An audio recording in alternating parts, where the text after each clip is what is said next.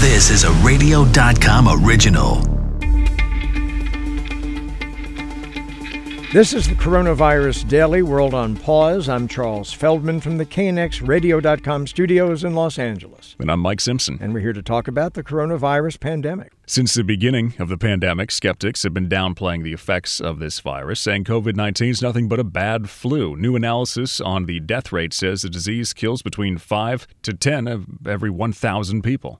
Which then leads us to this. Death rates for COVID patients here in the U.S. have been down at least a little as doctors adjust how they are treating people. Have we been doing it all wrong all along? We'll get to vaccine research, the latest, with coronavirus antibodies fading pretty quickly after somebody is sick. Does that put a dent in the potential for a vaccine? Some experts are warning, don't get your hopes up too high for a vaccine coming to the rescue. Movie stars, they are no different from us. Well, they got a lot more money, but they're no different otherwise, at least when it comes They're really good looking, they're happy. Yeah, all those things. But when it comes to the coronavirus, I guess we're all kind of equal. They, too, need to grapple with the new reality of the COVID-19 pandemic.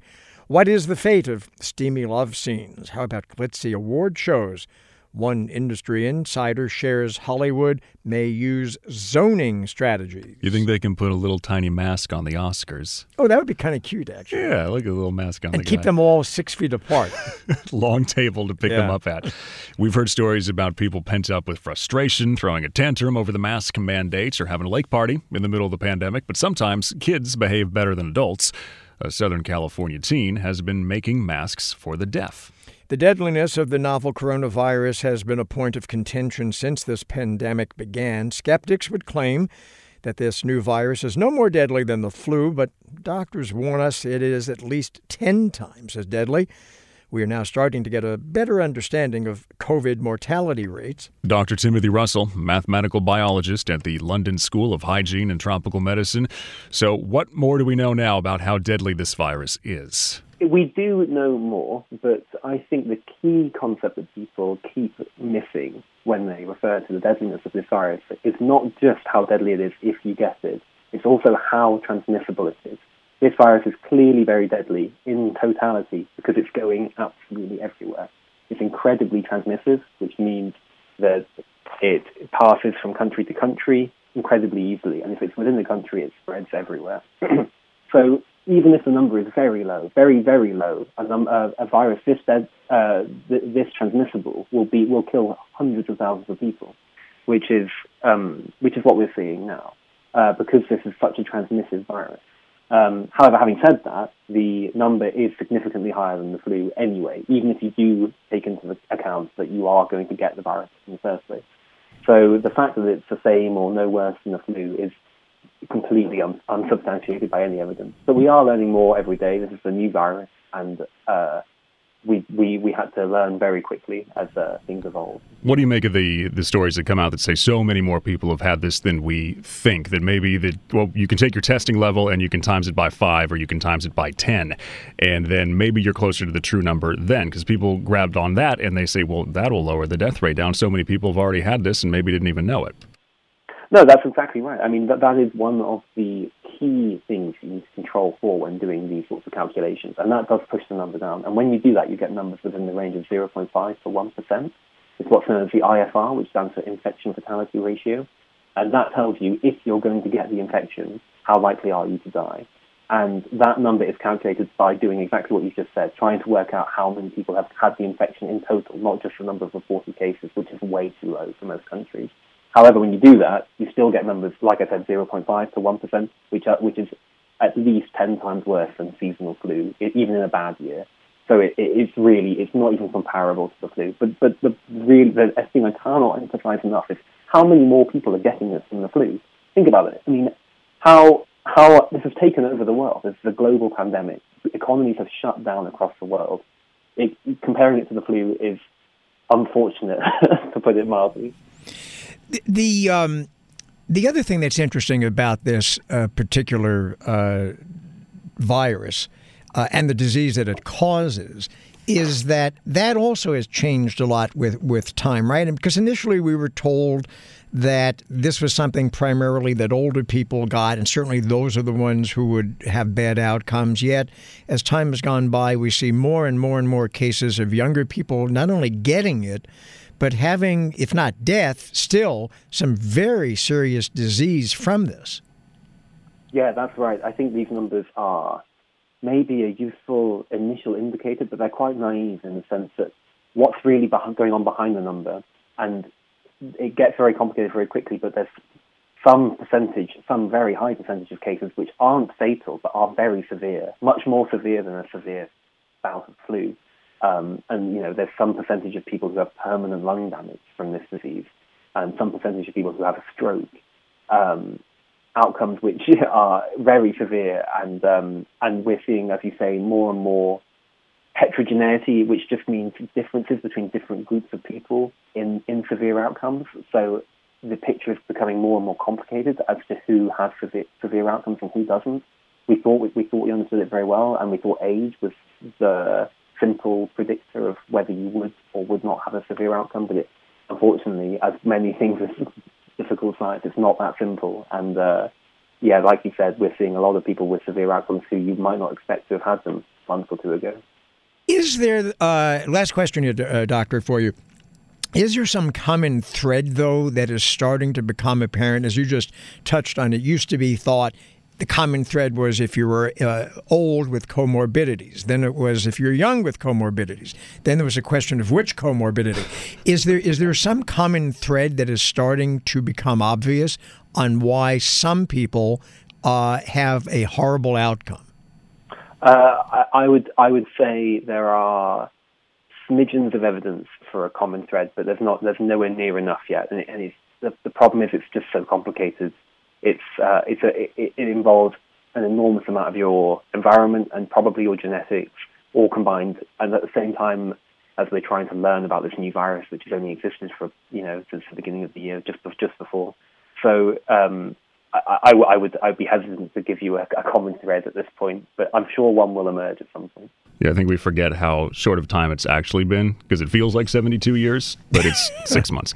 Dr. Timothy Russell, mathematical biologist, London School of Hygiene and Tropical Medicine. The early thinking about COVID-19 was that it was primarily a respiratory illness, and that's why there was so much talk about ventilators at the start of the pandemic. But as doctors and scientists have learned more about the ways the virus works and how it attacks multiple different systems in the body, it became clear the treatments had to change. Dr. Sean Cuniff, neurologist and emergency medicine physician at Memorial Regional Hospital and Memorial Hospital West in Broward County, Florida. So we're learning a lot about the virus. There are still a lot of questions, though. What sort of creature is this? Well, we know a lot about it, and we've all been familiar with it. It belongs to a family of viruses known as coronaviruses, and about 20 to 30% of the common cold are the coronavirus. So, we're all familiar with this type and the transmissibility of this virus. But in this case, it just appears to be a little bit more virulent, and it's spread in a slightly different way, and it's causing a whole host of problems that things like the common cold don't typically cause, and therein lies the problem. What is different now when someone comes into your emergency room than it was a few months ago? Because I'm sure it's surreal, like you guys over there. I mean, we have, first of all, I'm a neurologist, but I spend a lot of time in the ER. I'm what we call a neurohospitalist, so I take care of all the strokes, aneurysms, whatever, brain tumors that come in, and of course all the neurological consequences of COVID, which we'll cover.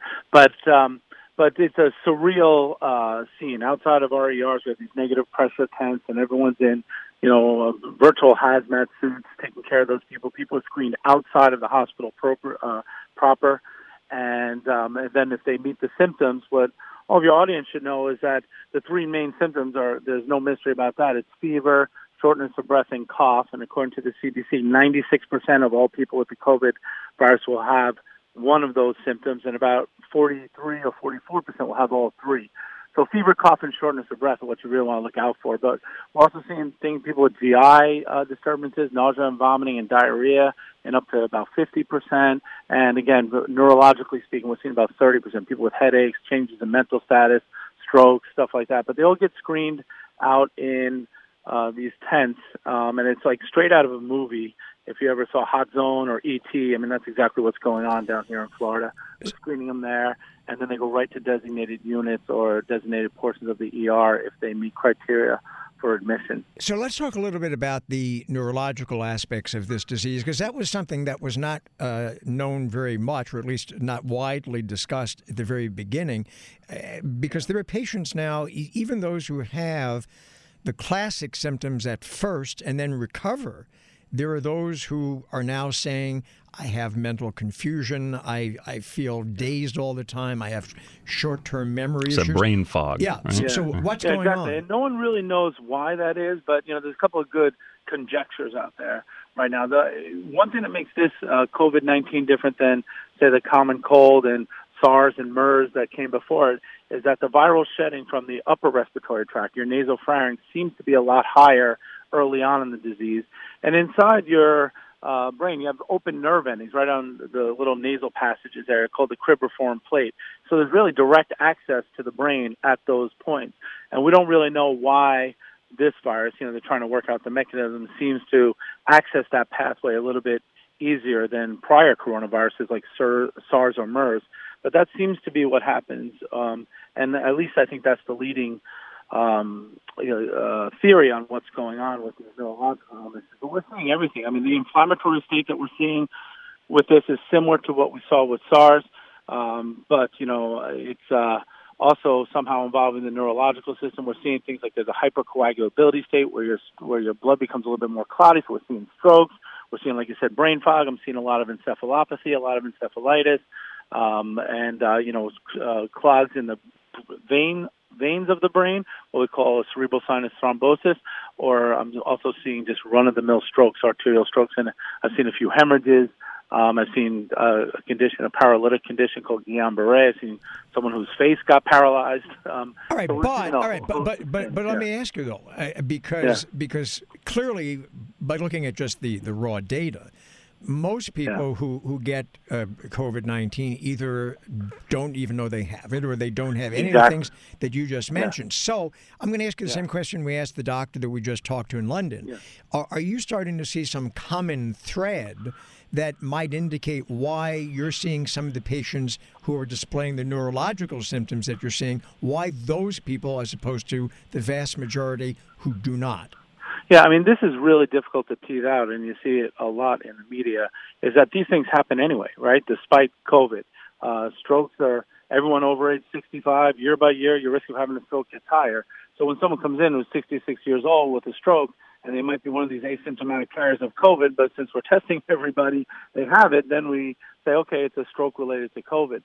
We don't really know. I personally am seeing I would say somewhat younger. I wouldn't say younger. I just got off shift, and I would say that I saw, my youngest was 47, and these are just I've been practicing for a while, and these just strike you as oddballs. Like they're just oddball. Like what was wrong with this person that they had such a big stroke or such a hemorrhage or something that happened? They just strike you as weird. It's a gestalt. It's where the art of medicine comes in. That something's different about this particular case compared to run-of-the-mill stroke. And, but my youngest was like 47 on the past several days, and my oldest was like, 65, 66, something like that. So that seemed to be there. I didn't have any 20-somethings or 30-somethings, although that happens, but more rarely, of course. Yeah. Dr. Sean Caniff, neurologist, emergency medicine physician, Memorial Regional Hospital, Memorial Hospital West in Broward County, Florida. Doctor, thanks so much. A lot of promising news this week about vaccine research moving at record speeds with the hope of inoculating billions of people against COVID infections. But before you get your hopes up about a vaccine, we offer a dose of cold, hard reality. This virus may not care about your vaccine. Dr. Warner Green, director and senior investigator of the Gladstone Institutes for Virology in San Francisco. So we're seeing stories about the antibodies and how they don't last very long. You get maybe a few months. Does that mean that the shots will only give us a few months, and what do we do with that? Not necessarily. We're not quite sure exactly what the short half-life of these antibodies means in terms of a vaccine. So it turns out that this particular virus disables the interferon system. That's one way that it survives. And that same interferon system is necessary for producing these long-lived B cells that ultimately give rise to the long-lasting antibodies. So it's possible that what we're seeing in recovering patients may not be recapitulated in a vaccine. Maybe a vaccine is going to be better than the natural immunity that we're seeing in COVID-19 patients who've recovered. That, fingers crossed that might happen. All right, but even if it's better, is your best educated guess that it still wouldn't be the kind of shot you would get, one time done? You would have to probably get it at least yearly, like the flu shot? It all depends upon what type of these long-lived memory B cells that we get, how long-lived they are. I would predict that probably this is not going to be like a measles vaccine or a polio vaccine that lasts your entire life. I suspect that there may be some need for re-immunization, but let's hope it's not on an annual basis, as is the case with influenza. Okay, you can just maybe get boosters later on as you move on through, hopefully. Yes. Remind me how it works. When I get something, I build up antibodies to it because it's fighting the bug, and then I'm protected for a while. If those do eventually go away, and then I'm re-exposed to the virus, does my body still remember how to make them quickly? And will that mean I get less of a case, or does it just forget once they're gone? Absolutely. Those are the long-lived memory cells that rally the immune response in a very rapid manner. And that's really what we want in a vaccine. We don't anticipate creating a state of constant the ability to fight the infection at the mucosal surface continuously. Vaccines don't prevent the infection; they prevent the disease. So a vaccine would rally these, would allow these B cells to now come to play and prevent the virus from spreading into the lungs, and people would have either no illness or a very mild illness. How many people, though, would have to get vaccinated, and in what period of time for a successful vaccine or vaccines to really make a dent? Right. So now we're talking about herd immunity. How many people in the population need to have immunity to the virus, allowing some who don't have that immunity, who decline the vaccine or for one reason or another, to hide within the herd. So the minimum number of people positive would be 60% for herd immunity to have an effect. Better if it's higher than that. I'd like to see vaccines that are creating good responses in 80 or 90% of the vaccinated population, for sure. While we work on this, and if we do have worries, even if they're just in the back of mind about efficacy of the vaccine, antibody response, that kind of thing, does that also just emphasize the search for a good treatment, something that if you get this, you can go to the doctor, they'll give you something to take, and you can ride it out at home? Yes, therapeutics and vaccines work hand in hand, and we will have a continuing need for highly active therapies even after a vaccine is created and deployed. Quick question, and I need a quick answer, unfortunately, because we're running out of time. What would be, in your guess, sooner, a successful vaccine or an arsenal of successful therapeutics? I think there are many poised therapeutics. I think we're going to hear a lot about the use of interferons as a new therapeutic in this disease, but the vaccine programs are running at light speed. Dr. Warner Green, Director and Senior Investigator, Gladstone Institute of Virology in San Francisco. When the coronavirus pandemic hit, production on TV shows and movies stopped abruptly.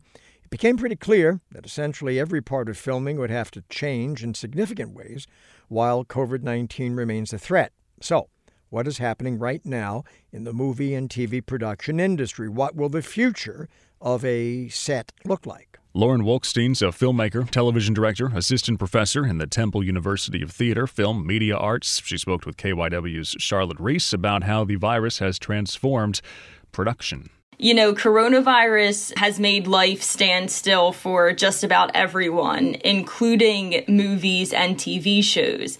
And I think that's a piece that many people don't really get to hear about.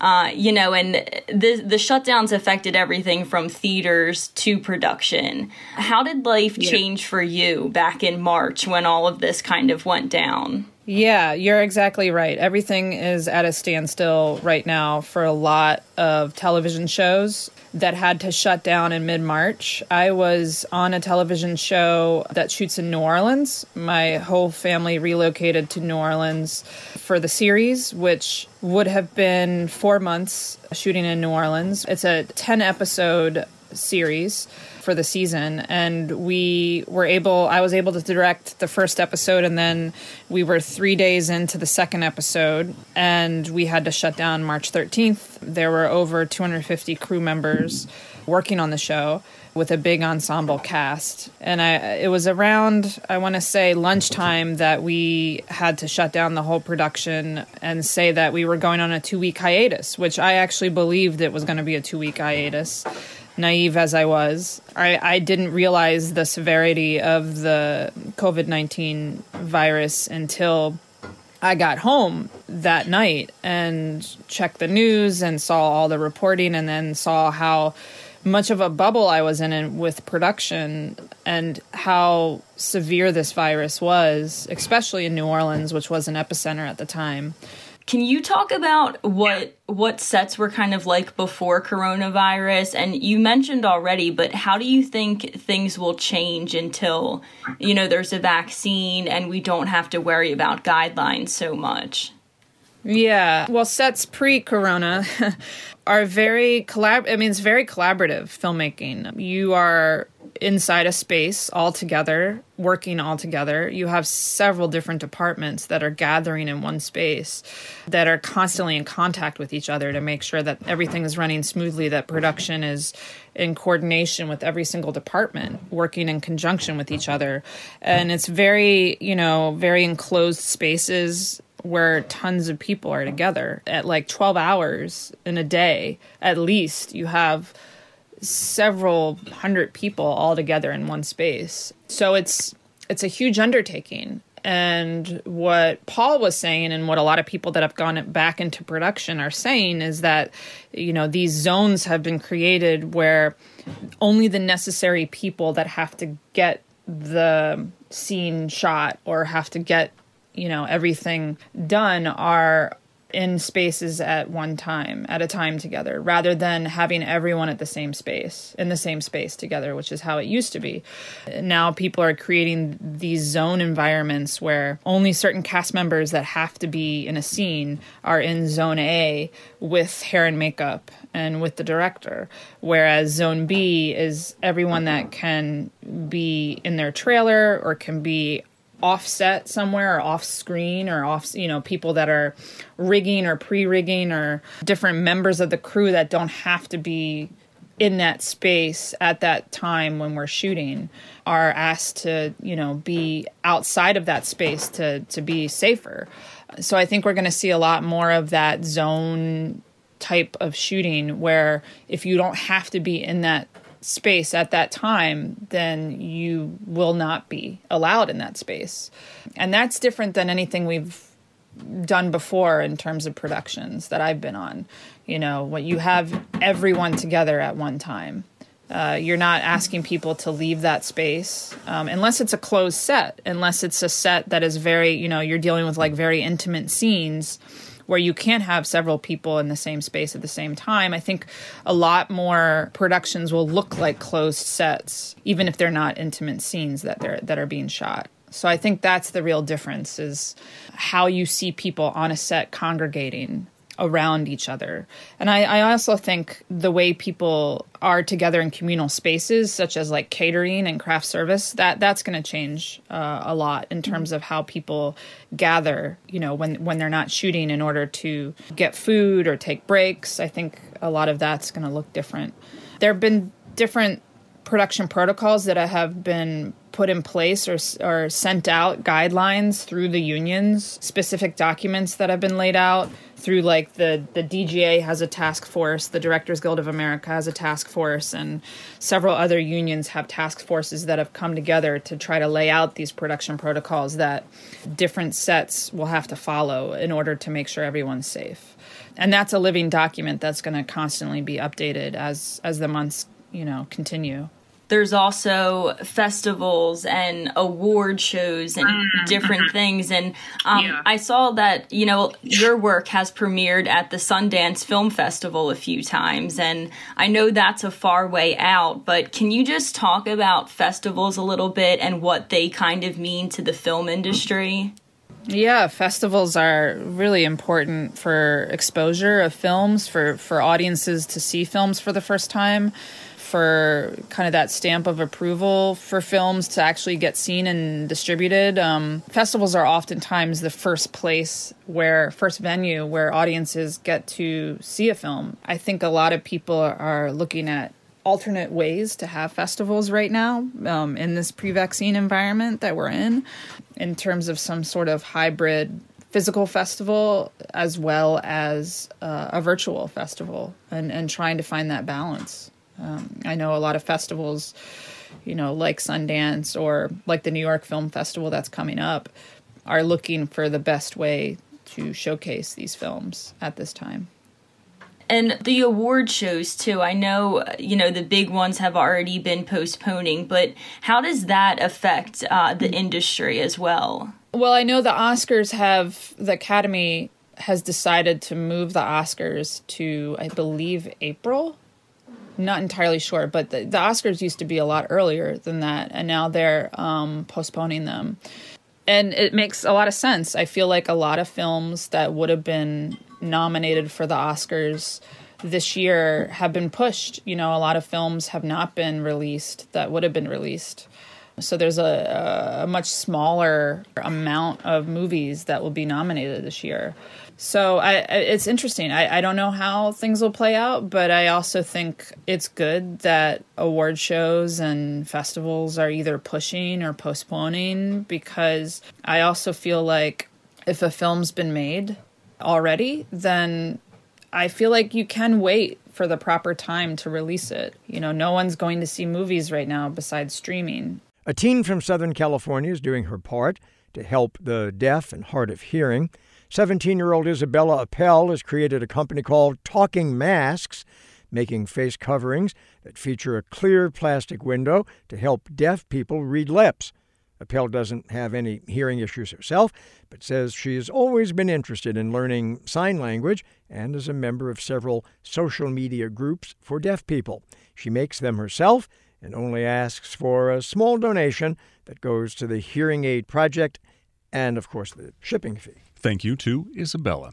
And thank you for listening. Stay well. Listen to us on the radio.com app, Apple Podcasts, Google Podcasts, and Stitcher. Movie stars we are like movie stars. Going back to that earlier story. Yeah. We are. I mean, they cough in a better way. They project more. Yes. That's why they need masks. They're classically trained. Yeah.